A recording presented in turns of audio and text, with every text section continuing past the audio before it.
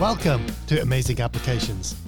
This is the podcast for Microsoft Business Applications creators building amazing applications that everyone will love.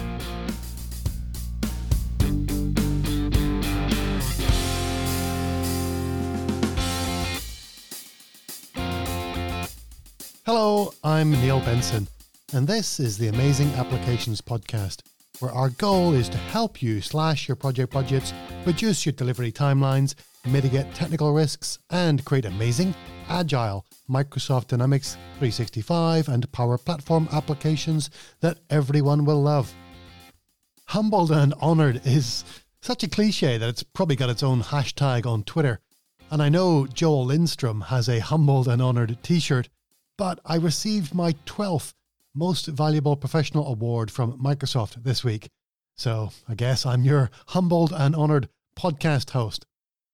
If you're passionate about contributing to our community, are prepared to really up your game, and are looking for an MVP to mentor and eventually to nominate you, let me know. I've mentored lots of community contributors who've also become humbled and honoured, and I'd love to make some time for you. So send me a LinkedIn message and we can set up a call.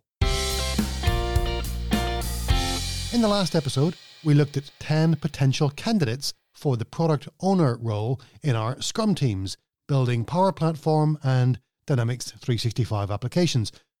In this episode, we're going to continue the product owner topic by helping the product owner set a product goal. You'll find show notes for this episode at customary.com/041. Goal setting has always been part of Scrum, at least far back as I can remember. Sprint goals are short-term goals that the Scrum team agrees on at the start of each iteration to guide our work for the upcoming sprint. Sprints are short, so naturally, sprint goals are short-term goals. For a while there, the Scrum Guide mentioned release goals as a way of framing medium-term goals, but releases and release goals got dropped from the Scrum Guide some time ago as Scrum became popular outside of software development where teams don't really have releases. But with the 2020 edition of the Scrum Guide, released late last year, we have product goals. Now the Scrum Guide leaves it open to interpretation as to whether the product goal is an overarching long-term goal for your application or whether it's a medium-term goal that gets refreshed from time to time as we reach our current product goal.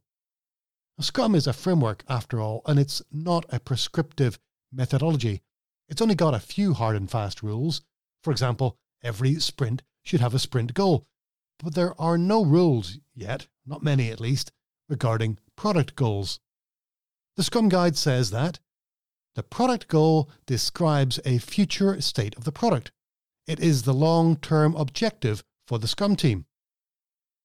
To me, that makes it sound as if it is the single long-term product goal similar to a product vision statement. But then the Scrum Guide goes on to say the entire Scrum team is focused on one product goal at a time. Now that makes it sound like there's a series of maybe medium-term product goals that we achieve in sequence, similar to the old release goals. So how should we treat the product goal when we're building Dynamics 365 and Power Platform applications? I like the work that Roman Pichler has done, framing product goals and setting them within a goal hierarchy. It goes like this. At the top, we have a product vision, which describes the ultimate purpose of our application, the impact it will have. From that product vision, we have user goals and business goals. User goals describe what your application's users want to achieve with the application, while business goals describe what outcomes or business benefits the organization wants to achieve by deploying this application. From user goals and business goals, we get product goals. So in Roman's hierarchy, they sit third in the third tier of his hierarchy. Roman suggests that your product goal should describe a specific and measurable benefit or outcome that your product should create in the medium term. He suggests 2 to 6 months as a guideline. So we're setting a new product goal every 2, 3, 4, 5, or 6 months.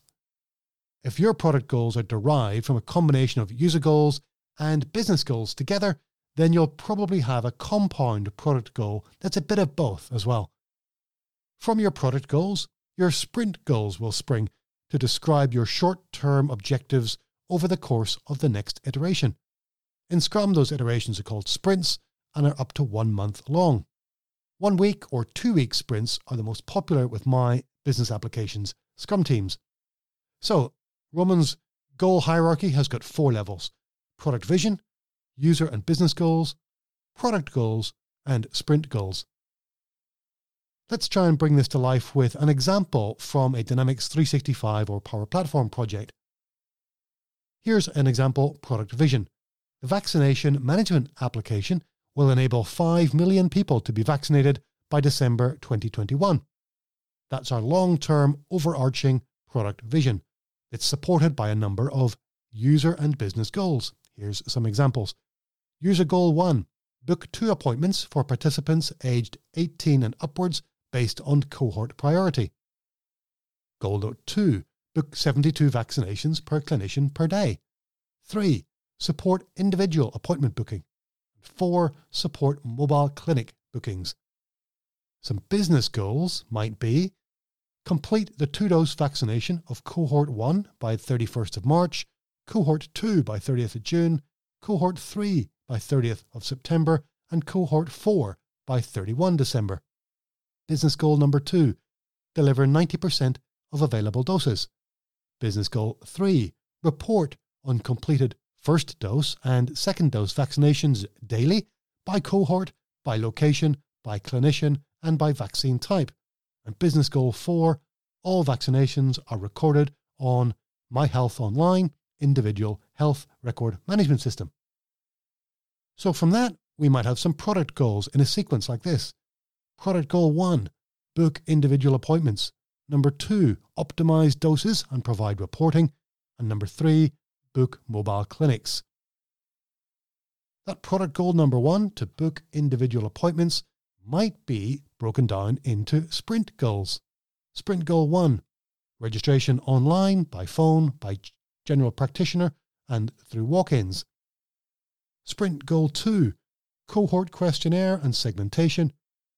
Sprint 3 might have a goal of book first appointment, and sprint goal 4 might have a goal of booking the second appointment.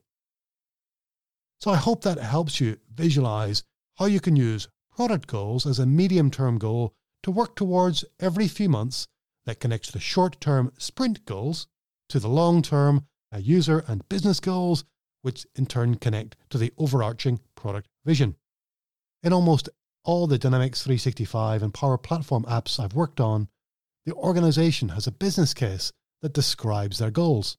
Not always in the same format I've just outlined, or with the same 4-tier hierarchy or titles, but close enough that I think you could translate those business case goals into Roman Pichler's 4-tier hierarchy.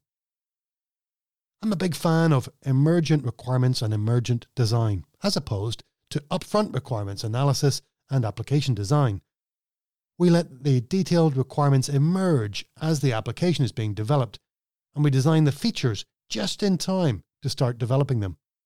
This emergent analysis and design practice supports agility because we don't waste lots of time analyzing and designing everything up front.